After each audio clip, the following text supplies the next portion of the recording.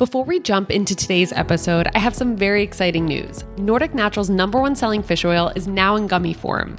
If you've been listening to our podcast, you know by now just how important omega-3s are for optimizing immune function, supporting a healthy brain and heart, and above all else, keeping our cells healthy, which supports every structure and process in our bodies. However, we also know that it can be very tough to meet your omega-3 needs through diet alone. And for some people, swallowing a pill is just not very appealing. Luckily, in just 2 chewable gummies, you get 1,200 milligrams of omega-3s, which is our highest potency omega-3 gummy. And they're also delicious, which helps you remember to take them each day. Head to Nordic.com and use the code NaturallyWell15 for 15% off our new Ultimate Omega Gummy Chews and start making omega-3s part of your daily routine. Welcome to Naturally Well, a podcast to help you live a healthier and happier life with a Nordic twist. I'm your host, Kate Turner, registered dietitian, personal trainer, Nordic Naturals nutrition specialist, and owner of Live Well with Kate. Today's guest is Maya Feller of Brooklyn-based Maya Feller Nutrition. Maya is a registered dietitian nutritionist who is a nationally recognized nutrition expert.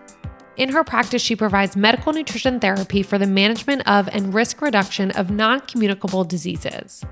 She received her Master's of Sciences in Clinical Nutrition at New York University, and whether addressing the nation or working one-on-one with groups, Maya believes in providing nutrition education from an anti-biased, patient-centered, culturally sensitive approach.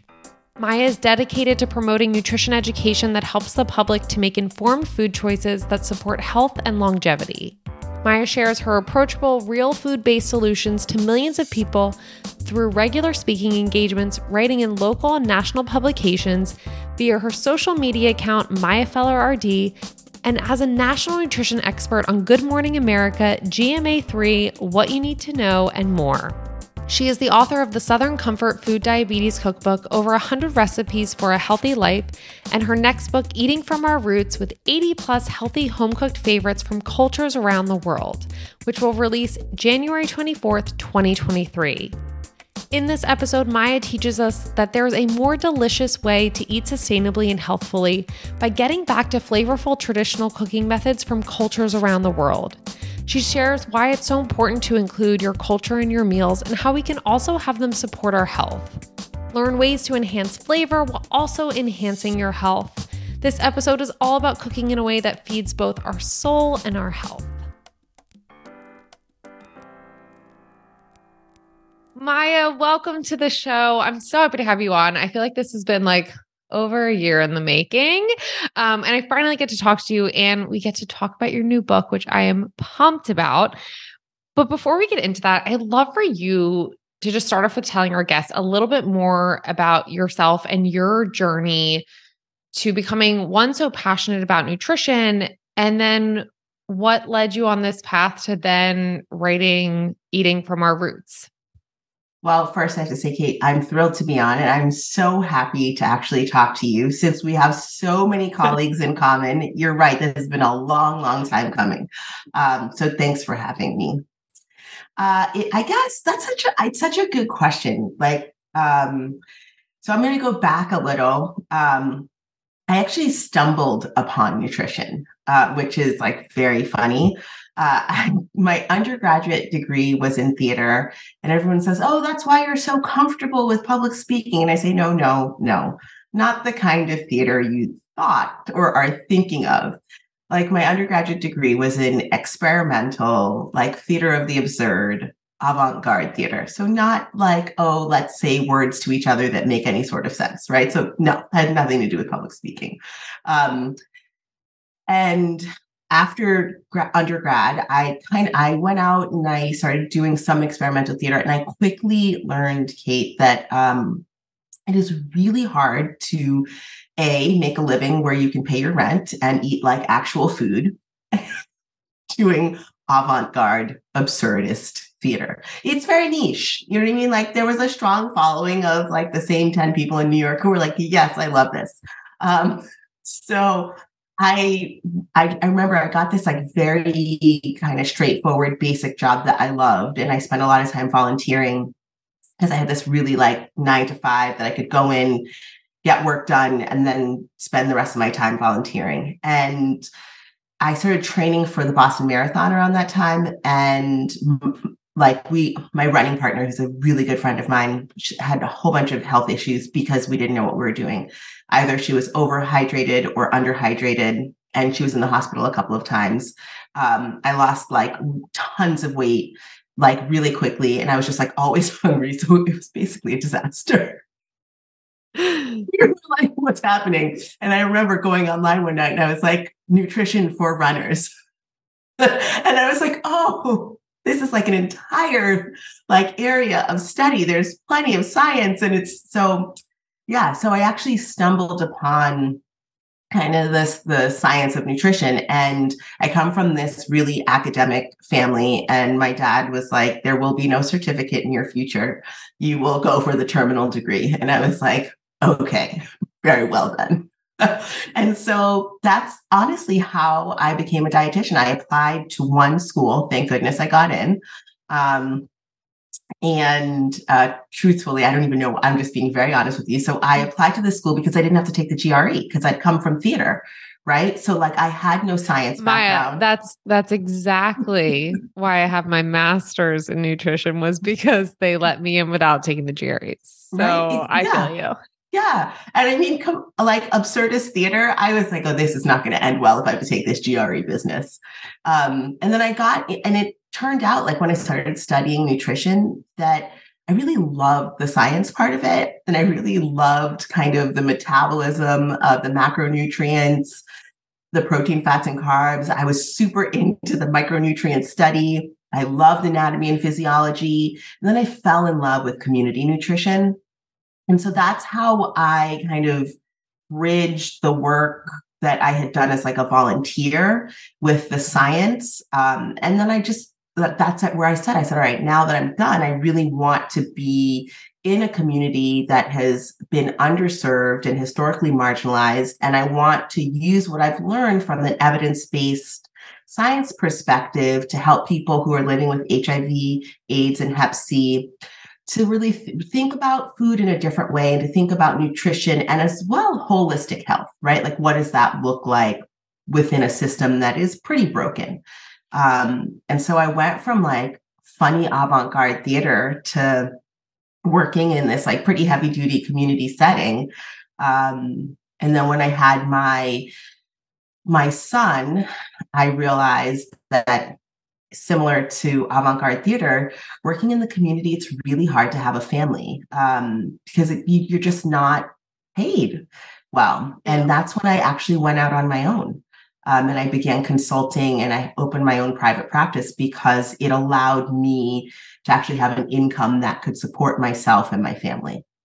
It's so nice. And I love too that with your own practice, you can say yes to what you want to say yes to. And so you can still do those things, right? Like you can still be part of community nutrition, but yeah, maybe it's more as that consultant versus also like there's long hours in community nutrition and you also get so invested. Yes. Like you get so invested in the people and it's hard to pull away from it, and then also still have that emotion left for your family when you come home. Kate, I was working easily 60 hours a week. And so the program that I was running was Monday through Friday. So like, your regular 45-hour work week. And then because I care so much about food and the quality of food, on Saturdays, I was driving around picking up leftovers from CSAs because I had a feeding program, right? And a meals program. So we had a program where people could come and pick up, individual pieces of food like fresh produce, but also canned goods. And I wanted to make sure that the fresh produce was delicious and culturally relevant. And so I, worked with these CSAs, picked up their extras. I worked with the Park Slope Food Co-op. I'm based in New York, to have them bring whatever they would take to what they called soup. So soup kitchen. And so I was just constantly working. My heart was 100% in it. 110, maybe 200% in it. And I thought, I don't know how I can do this for my lifetime and to have a family. So I chose, to say like, I want to have a family. And then in my private practice, I take insurance. I've got a great team of RDs.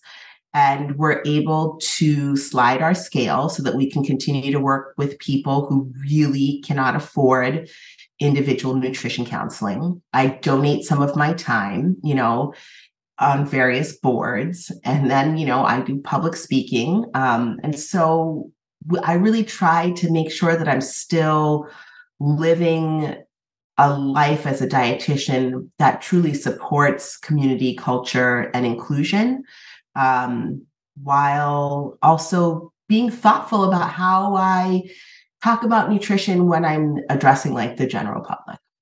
Yeah. And, making some money, Maya, and having time for your family because it's crazy how much I only experienced it a little over a year ago, but how much life changes when you have a baby in terms of just how you feel about things too.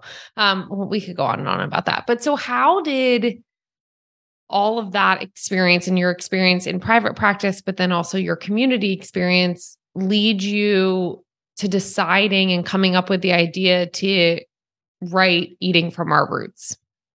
So I love that question, Kate. And it's fascinating. People are probably like, why do they keep harping on money?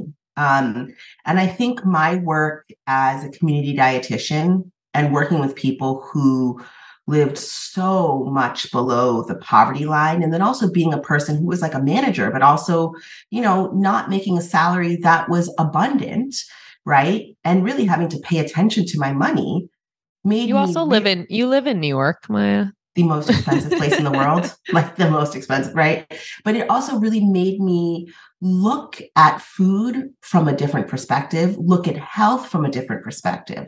And I saw that the people in my program who absolutely did not have access to the variables that are needed to express optimal health, right? So living without a diagnosis of diabetes, hypertension, cardiovascular disease, knowing where they're going to get their next meal, having the ability to make a choice about, I would like this food versus that food. If you're reliant on emergency food services or a meals program, you have no more choice. If you live in a neighborhood that's experiencing food apartheid, your choices are made for you because you purchase what is affordable, right? And so I saw in my work there that social determinants of health are completely linked to how we think about food, how we interact with food, our health outcomes, the health outcomes of our children, and it is a generational, it's cyclical experience.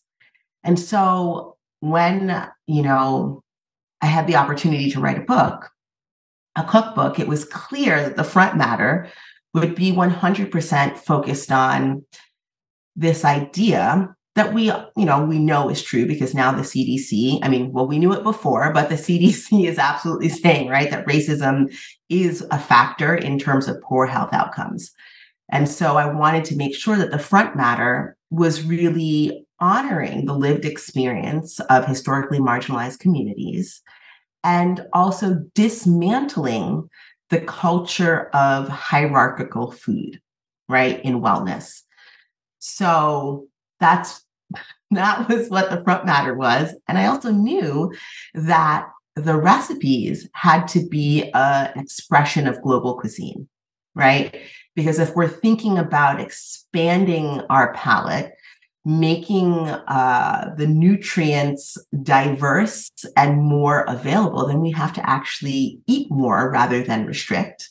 And I also think that when we have flavor at the forefront, and when we have foods in their whole and minimally processed form, especially ones that are in season, then we've got delicious dishes from around the globe, and the choices are endless. So the front matter, there's going to be some education, and then the recipes are just there to delight the taste buds and take people around the globe. Yeah. And you bring up, even just talking about using foods that are in season, right? It's like that also helps our wallets. It also generally gets you better nutrition because it's not traveling as far. Hopefully, right? Like look for local if you can, but you really are getting like the best bang for your buck, which is something we're also thinking of. And I think a big piece to it, and what I love, Maya, that, every time I've heard you speak, that you always bring in is that cultural aspect. And that's what really connects us to food because I feel like now, unfortunately, it's so far and few between when we actually feel connected to the food we're eating. Or we're trying to avoid foods that maybe invoke a special memory because it's not so healthy, right? Which I definitely want to get into, like, how can we make some of those foods that, we grew up eating in our culture or that our grandma made? Like, what are some great tips that we can, healthy swaps that we can make? But that cultural aspect is so important for keeping us connected to our food. And one thing, I'm just going to read a quote that was part of your book, but there's a more delicious way to eat sustainably and healthfully by getting back to flavorful traditional cooking methods from cultures around the world. And I think that sums up, in my perspective, like just your book in general. And it really can hit with everyone. Because we do, I find with clients all the time, it's so funny. Like, there is no flavor factor anymore. People are like, okay, well, I have my protein. Like, they're thinking about, I have my, my whole foods carbohydrates. I have my vegetables. And I'm like, okay, well, what's the flavor theme tonight? Like, how are we making this delicious and feeling connected to it? And sometimes, I'm so glad you have so many good recipes in there because sometimes people just don't know where to start. Like, they don't know, or they weren't exposed to that much culture. And so they don't even know like what recipes to go for or what they would even try. But I'm curious, how would you say, Maya, just from the research you've done and also working with so many different cultures, how can we bring culture into our food, but still make it part of a healthy lifestyle? So the first thing that I like to remind people is that when we're saying culture is basically the social norms that any group agrees upon, right? So everyone has the opportunity to identify as a part of a cultural group, right? So there are cultural norms that are linked to ethnicity, right? There are cultural norms that are linked to gender identity and expression. And so I like to remind everyone that culture is not something that is reserved for people outside of the US, right? So that's where we're going to start. There's tons of culture, especially around Americana. And there's a very particular food culture that's assigned to the idea of wellness. So we'll start there also. I think part of what has happened, especially within the continental US, when we look at it from like a historical kind of perspective around food, there was a time, right, in the 40s when food in this country was very straightforward, quote unquote, right? And you had your protein, you had your fat, and you had your carbohydrate. Once people began to migrate from other places in the world, including Europe, Asia, parts of Africa, Latin America, Caribbean, South Pacific, but as these migrations happened, food and flavor profiles shifted.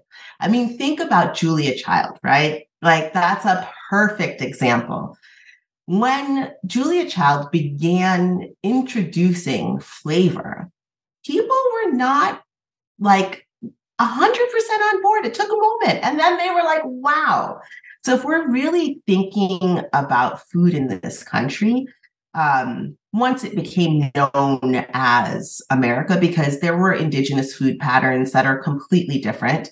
And so I want to clarify that, yeah, I'm talking about after colonization. There's been lots of shifts. And then, of course, we entered that like SnackWell diet kind of phase where we took the fat out of everything and we started using all of this like really crazy stuff to bring up the mouthfeel. And then we had, of course, the whole high protein revolution, right? I don't really know where we are now. We're somewhere between don't eat this, do eat that, only eat on Tuesdays, but maybe not Wednesdays. And there's like a ton of guilt and shame involved. We're in the opinion phase, Maya. It's just lots of opinions. It's tons of opinions, Kate. But the thing that's so interesting about that, and the reason like I went all the way back, is because actually you said it perfectly, right? These opinions inform how we define what healthy is and who gets to be a part of the in wellness crowd, right?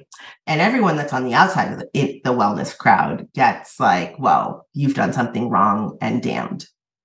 Yeah. And I think, I was just gonna say, you know what, and I almost want to clarify, and I was looking at my notes, like, I think for me, because it's so hard, right? Like we hear like healthy lifestyle, right? Or a healthy way of eating, but also it's like, it's all very subjective as well. I think the biggest thing, and I'm curious if you agree, is it's more so disease prevention. Like, how can we live in a way, eat in a way that makes us one, like I always talk about, it's all just about feeling good, to get up every day, to feel good in your body, to feel good mentally. And in the end, yeah, like live as long as we can. Yes, I agree. And so that's the whole thing, right? Is that when we're talking about health, wellness, and we're talking about the variables that are needed to express a person's best health, right? And not have early onset metabolic dysfunction, that's linked into systems, right? That's linked into structures. And just as you said, healthy is completely subjective, right? What's healthy for one may not be healthy for others. Also, it's completely dependent on a person's health status, if there's the presence of any allergies or autoimmune conditions, right? So there's so much that has to be taken into consideration when we're using a word as loaded as healthy and good for you. I absolutely think that for sure we want to prevent disease. I think we also want to encourage a good quality of life for as long as possible, right? We want people to be able to, as you said, move around when they want to, right? Be free from pain, hopefully be able to emotionally handle stressful situations, right? And move through them without having too much anxiety or huge bouts of depression. We want some, stability in mood. But again, all of that is linked to systems. It's so funny, Kate. Last week, I was speaking with someone about eczema and why rates of eczema are higher in Black communities in the US. And when we were doing research on my end, what we found was that in areas where there were more environmental toxins and pollutions, people tended to have higher rates of eczema. Again, it goes always back to systems and structures. And so I know when people have what they need from a food, nutrition, mental health perspective, when they're able to take time off, engage in de-stressing activities, have some laughter, be connected to community, family, all of those things, we see better health outcomes. There was this research study, and I have to look it up, where there were a group of people in the southern part of the US who didn't follow any particular pattern of eating. They weren't like really focused on whether or not, they had a high intake of vegetables or fruits, antioxidants, like that wasn't really the thing. It was mostly about community and being together.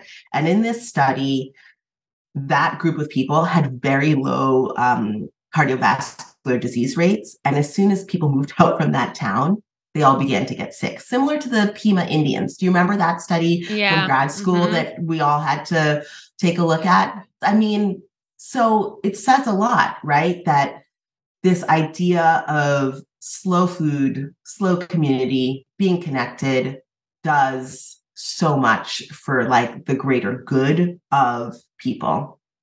Yeah, I'm just looking up because I feel like I've brought this up in a few episodes now because I think it's so powerful.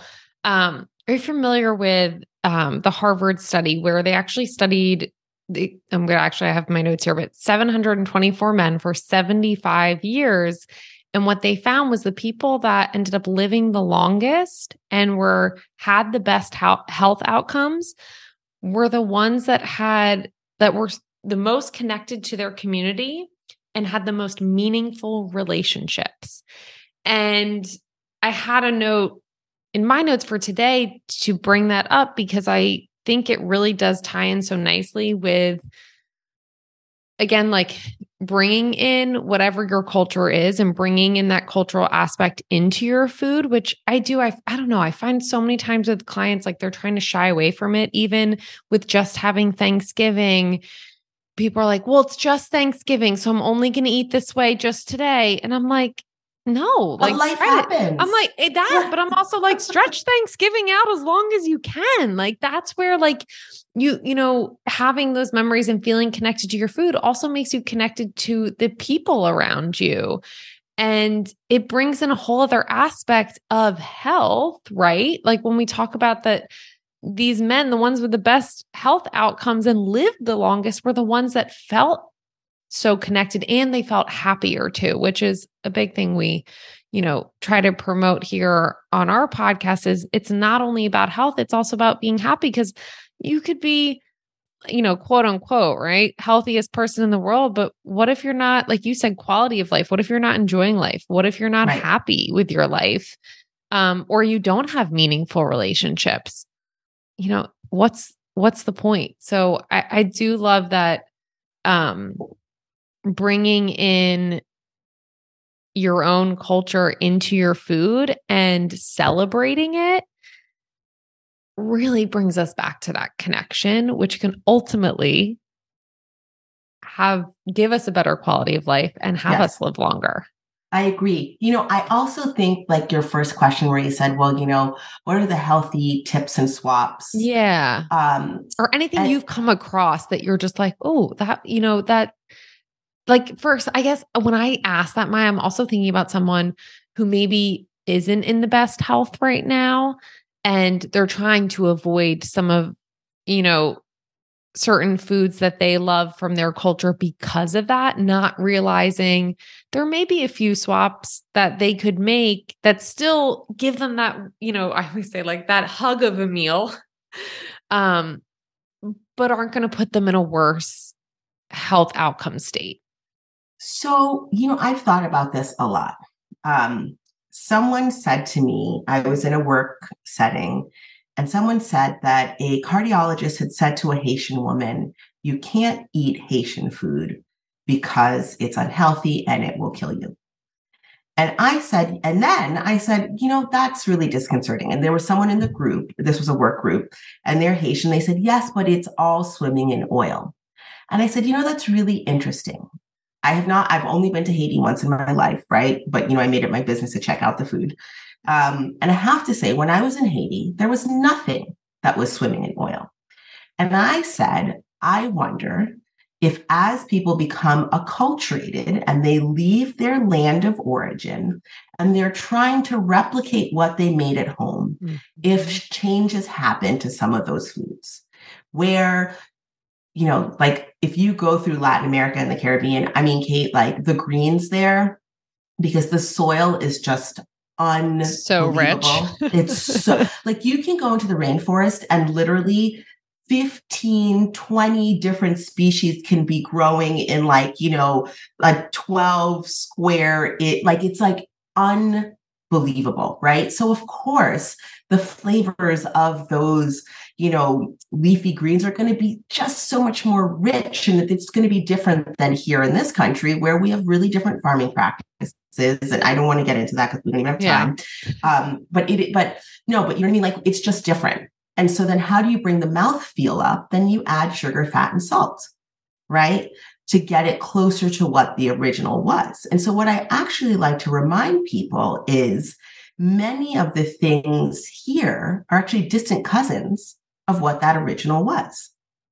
And so what I often say is go back to the base and think about what was the base of that dish. And many of them, Kate, many of them actually are plants in their whole and minimally processed form. Right. Of course, with things added to it. And it's, of course, I'm now thinking about a colleague of mine who's Filipino, who's like, actually, it's just a piece of meat. But he also reminded me that, culturally, people may sit down to a 3 to 5 ounce piece of meat, and that is it, just because of how they actually interact with food.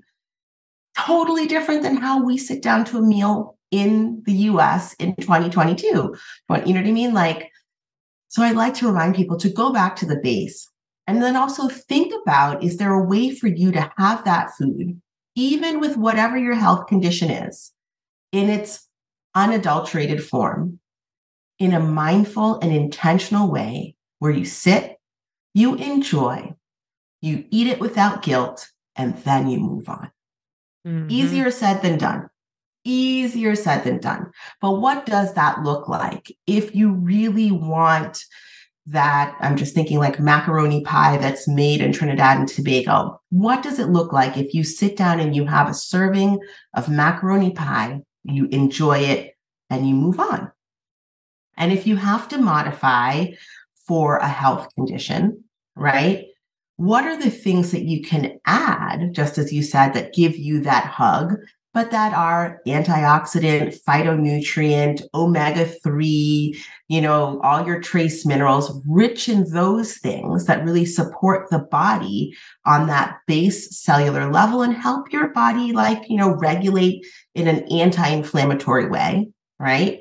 What does it look like when you begin to add more of those to your regular pattern of eating, and you make that the center of your interaction with food, so that you're able to have your favorites just as they are in a mindful, intentional way without guilt and shame? Yeah, no, I love, Maya, that you said, what can you add? Because often you'll see people too, like if they, let's say, we'll use that macaroni bake as an example. They're like, okay, well, and especially someone who's kind of thinking more so about calories, like, okay, well, if I'm going to have that, I'm going to have nothing else on my plate. And it's like, well, in reality, actually adding protein and having some antioxidants from some vegetables or, greens, and maybe eating those first two are going to help support your blood sugar. And then you can still have that helping. And something I find with a lot of people too, it can be tough. Like if a recipe you have makes a lot, and you're either living on your own, it's just you and maybe, a roommate or a partner, and you're like, oh, but then I'm going to have leftovers for days. Or you do find you have leftovers for days and you're eating for days. And like, maybe that first day you were able to move on from it. But then like when you're eating it every day, the guilt and shame just creeps in. That's when, which ties in so perfectly with our connection, you invite people over and share that recipe with them. And it makes it, for anyone listening, right? Like if you have cooked something and you share it with people and you watch them enjoy it, to me, there is no better feeling. Like it makes that food that much better. So I'm just so glad you brought up adding versus, because, we're, like I said, like we were first talking about, like, if there's little swaps we can make or things like that.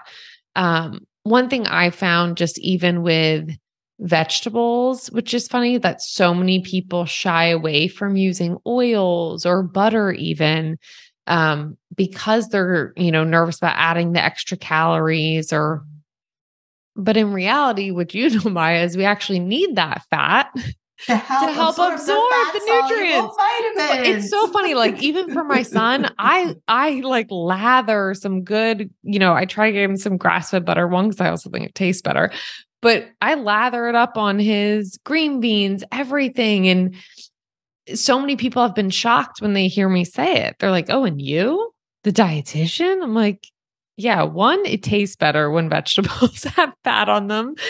And two, you actually need it. But there are little ways too, like if you are adding some oil, but you don't want to add too much and you're sauteing, I found like even just, putting a little bit of, I always have vegetable broth or vegetable stock in my fridge, adding some of that to help steam it versus water. And it actually imparts some flavor, but isn't, to me, adding water just seems tough, right? Like it doesn't really do anything for the vegetable. And then you also may find if you're sauteing, you don't have to add as much oil. So there's little things you can do like that. But I think what Maya said is the best is just making sure when you're having those foods is adding and looking at your plate, what other foods can like help support that and also help keep you full so you don't end up overeating the casserole of mac and cheese, which I think we've all done. But I love that tip. But so here's the other thing that I have to say to people, right? We have a lot of fear around food, like a lot of fear. And I strongly believe, this is my personal belief and also my clinical experience with patients, when we reframe how we think about interacting with food, and we take words like overeat out, right? As controversial as it is, and what we talk about is centering a pattern of eating that's supportive of the individual, then it's a different conversation. And so with my patients, what we really work to do is say, like, what does that majority of the time look like? Is that majority of the time in line with your desired health goals, as well as whatever your current health is? Listen, if someone has cardiovascular disease, we have to pay attention to added salts, added sugars, and added fats. There are no ifs, ands, or buts about it, right? So we're clear on that.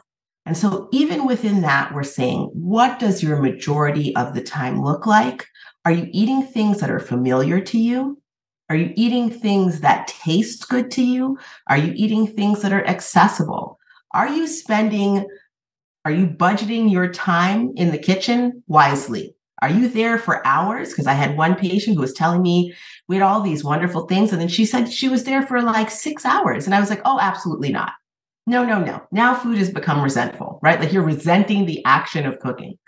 There's so much to take into consideration. And once we begin to change how we're thinking about spending time in our kitchen, change how we're thinking about getting foods into our kitchen, utilizing a combination of frozen, boxed, jarred, canned with intention, reading labels, making sure that it is what we want in our pantry, right? It does fit within our budget. There's nothing worse than spending $12 on strawberries and either they go bad or they're eaten in one sitting. And then you're like, oh, goodness gracious, right? Maybe frozen strawberries are the way to go. There's like less anxiety around like how much it costs or whatever, you know what I mean? But are we utilizing produce, animal proteins in ways that are sustainable? Meaning, can we replicate those behaviors over and over again so that we can actually have the health that we want? Because at the end of the day, everybody wants to thrive, right? We all want to be able to get together with friends, family, laugh. If it's a walk that we go on, whatever it is. I haven't met a single patient, Kate, that's like, I was happy that I was laid up in bed because my blood sugars were so elevated and I felt terrible. Nobody says that ever. No one said ever. Right? So it's like, if we do a full reframe, and I understand what I'm asking for is super radical. And I understand also that it's the opposite of how we think about food. I often tell my patients, when you go out and you make a choice for you, that's a radical act, because the foodscape is infinitely confusing and is not actually people forward. The people who are people forward are the farmers. They're like, we just want to make food for you to eat, right? There's so much that we have to contend with. when we're thinking about getting food onto our plate day after day, we eat breakfast, lunch, and dinner. And I want it to be easier for people, right? I want it to be no shame, no guilt, filled with flavor and good for them. And so I feel like, when I was putting these recipes together and really thinking about how I work with patients, like if I could wave my magic wand over the US and get rid of chronic illness. I love that. You're our fairy godmother, Maya. Well, you know what? So I'm curious, Maya, what do you say to your patients who are really intimidated by cooking? Or say, which we get all the time, I don't like cooking, but realize like there are so many other things tied to that. What's your best advice to them, or how do you approach it? Oh, I say that's no problem whatsoever. All right. So what are the foods that you like? Okay. How do you feel about a microwave? How do you feel about frozen produce? I was in the grocery store the other day and there are all of these blends now. There's like a Romanesco blend that has like Romanesco and asparagus and potato, had like 7% of the daily value for sodium, the entire bag. I was like, what?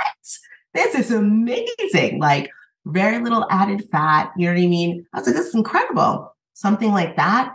If the person eats, animal proteins, they're single, pack chicken, fish, get those out. And literally it's like very minimal food prep. There is some cooking involved.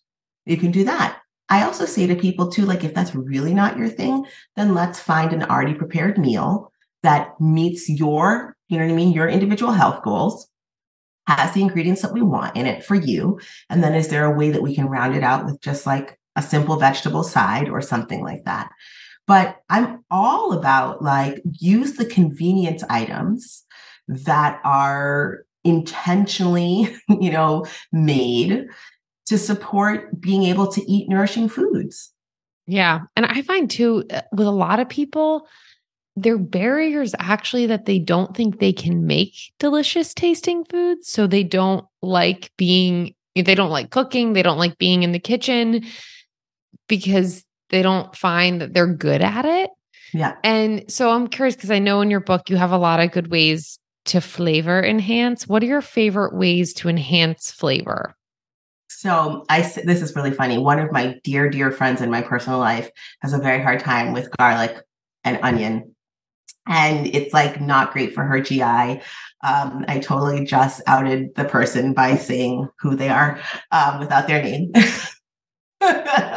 But so it's not great for their GI. And it's funny because I recognize that people have various tolerances, but one of my favorite things is to start a pan with garlic and onion. My second favorite thing is to start a pan with fresh herbs. Summertime is my time because everything is just growing and bursting. I love it all. Rosemary, thyme, tarragon, sage. Dill, chives. Like I could go all the various like spring onions. Like I love to use those vegetables and herbs as a flavor enhancer. And then I also really love things, some of the dried herbs and spices to bring up the flavor. Like yesterday, I made pan-fried tofu and I started it with like a little bit of lemon and then some black pepper, a little bit of salt. And then I was like, oh, it needs something because I had green beans on the side. And so then I did some like, herbs de Provence, because really what I was thinking of was like a kind of like a lemony thing. And it was delicious, absolutely delicious. But it is about playing with the flavor. And it was nice because the outside was lightly seared and there was a crunch and it was extra firm. So crunchy on the out, like still like flavorful and soft on the in with green beans, and then like a mixed green salad that also had a bunch of different colors. And I feel like, and then I made like a tahini dressing to go with it. But I do feel like, once you flavor your vegetables the way that we would animal proteins, then you're more likely to want to interact with them. Yeah. And kids can handle them too, right? Like I see a lot of people shying away from adding seasonings. And it's so funny, Maya, you were just saying that meal because, and this is, maybe good for someone who's a little bit intimidated, like, oh, that sounds so good what she make, but like, I can't make that. those ingredients are pretty much what I put in our crock pot this week. It was chicken, herbs de Provence, thyme, green beans, carrots, lemon, and garlic. And we have chicken for lunches, for dinner, for anything. And it's hands off. You just dump everything in a pot and you can walk away. Totally. I mean, this morning in my Dutch oven, and I should have done it in the Instant Pot, but I wanted the Dutch oven. I put in like white beans and pinto beans, and I was going to do like a kale and white bean kind of stew and add in leftover turkey from, this long weekend. And so, but I do think that it's like, get in the kitchen, make mistakes, right? Yes. Like not everything that I make is delicious. Like I've made some terrible food. I've made bad food, like really bad food. And that's important, right? Because then I'm like, I don't like that. I won't do it again. But it's like, think about how can you use herbs other than salt. I did put a little salt for it because my family was eating it, not me. And I'm salt sensitive. I can't really do too much salt. But think about like, what flavors do you like? Are you a warm flavor person, right? Like, and then start playing with some of the warmer spices. Are you a bright person? Do you like tangy, acidic things? Start playing with that and just get in there. And it doesn't have to be like for the main. It can be a salad dressing, and you can take that salad dressing all different directions. Low stakes, very low stakes. And I always find the more I can get clients in the kitchen, the more comfortable they are and the more willing they are to try new things. And it's just this spiral effect. So just getting in the kitchen, like you said, whether it's just making a salad dressing or making a side dish, maybe it's even just putting the frozen veggie medley in the pan and adding, I love now that there are so many like frozen garlic cubes. I just got frozen basil cubes the other day and I'm like, this is perfect. Just pop it in and add flavor that way. Before we jump in, Maya, because I know we're wrapping up to our rapid fire Q&A, are there any recipes from your book that you want to highlight that you just love? That's probably going to, get all of our mouths watering. But to give us a little preview. That's so funny. So I asked a chef friend of mine, I said, like, what's your favorite kitchen gadget or utensil? She said to me, very cheeky, it's like asking you, Maya, which child of yours is your favorite? And I was like, oh, touche. So it's like, and it's really hard because I don't know that I have a favorite recipe from the book because they're all so good. And every time I return back to one, I'm like, God, this is delicious. We have some that are very, quick to make, some green recipes that are quick. And we have some that are labor intensive, like full disclosure, you're going to be in your kitchen for a moment. So invite some friends over. But that's fun too. Totally. I mean, Kate, that's so hard. I don't know. Here's an easier way. Are there any recipes from the book that you find you're making for your family a lot? So this is the thing, Kate, I cook every single day. Yeah. And so I have revisited almost every single recipe. I know this is terrible. This is the teaser. I'm going to have to say, guys, you're just going to have to go out and get the book and figure out which ones you love the most. But honest to goodness, like I've in the last 3 weeks or so, I've returned to a number of the recipes just to make, and I had these incredible chefs who contributed, and then I worked and I modified them and, did some stuff. There is one recipe. I love seafood.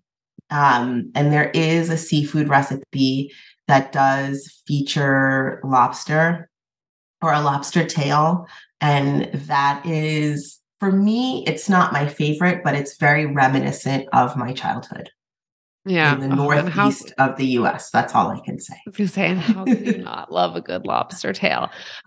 Okay. Then, you know what, I do have a question for you. And it's more just, your daily lifestyle related, but do you have any of your own daily like health and wellness non-negotiables that keep you feeling good every day?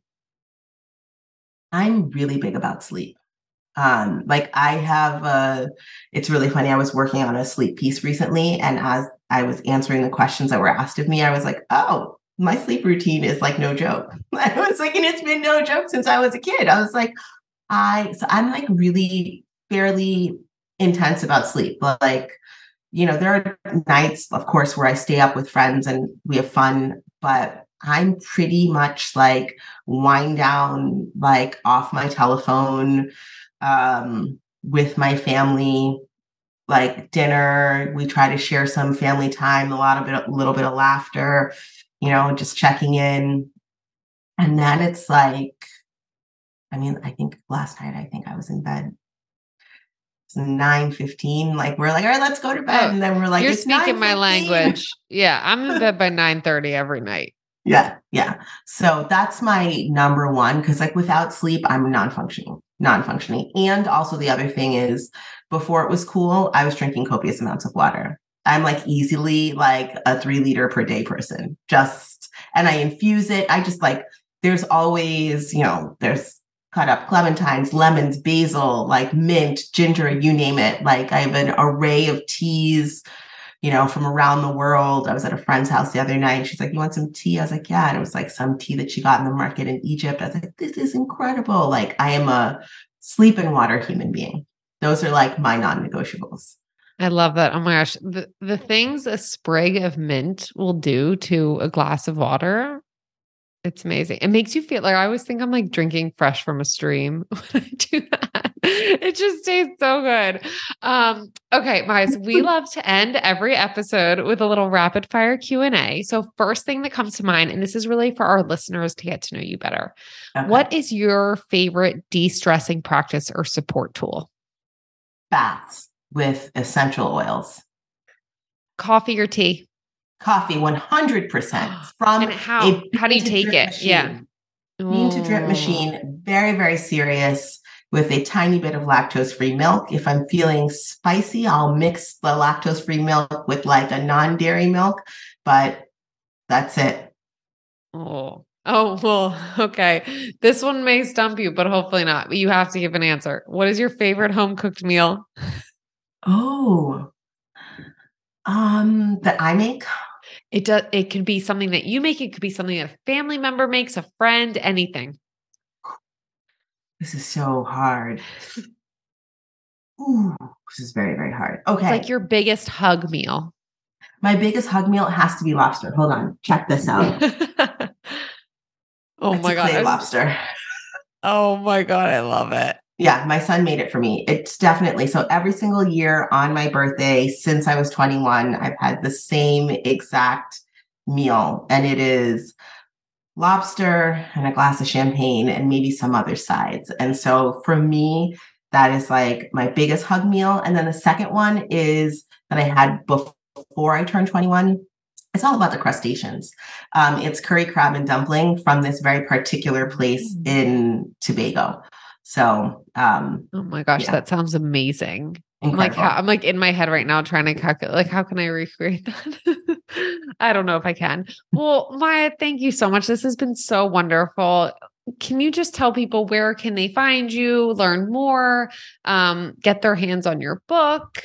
Tell us all the things. All the things, Kate. Thank you so much for having me. And I'm so grateful to your listeners for coming on this little journey with us today. You can find me across social at Maya Feller RD, on my website, mayafellernutrition.com. And you can purchase my cookbook, Eating from Our Roots, everywhere that books are sold. It's currently in pre-orders until January 24th, 2023. Oh my gosh, so exciting, Maya. Thank you so much. And hopefully we'll be chatting again soon. Thank you so much for having me. I can't wait.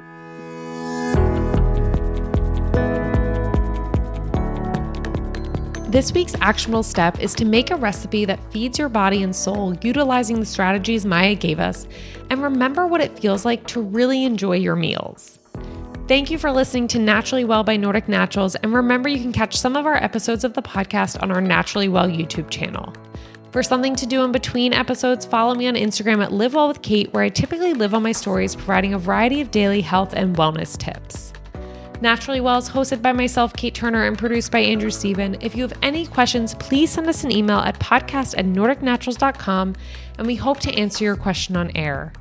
If you like this show, please tell a friend, share an episode, and leave a rating and review on Apple Podcasts, Stitcher, Spotify, or wherever you listen to podcasts. Thanks for listening, and I'll see you next time.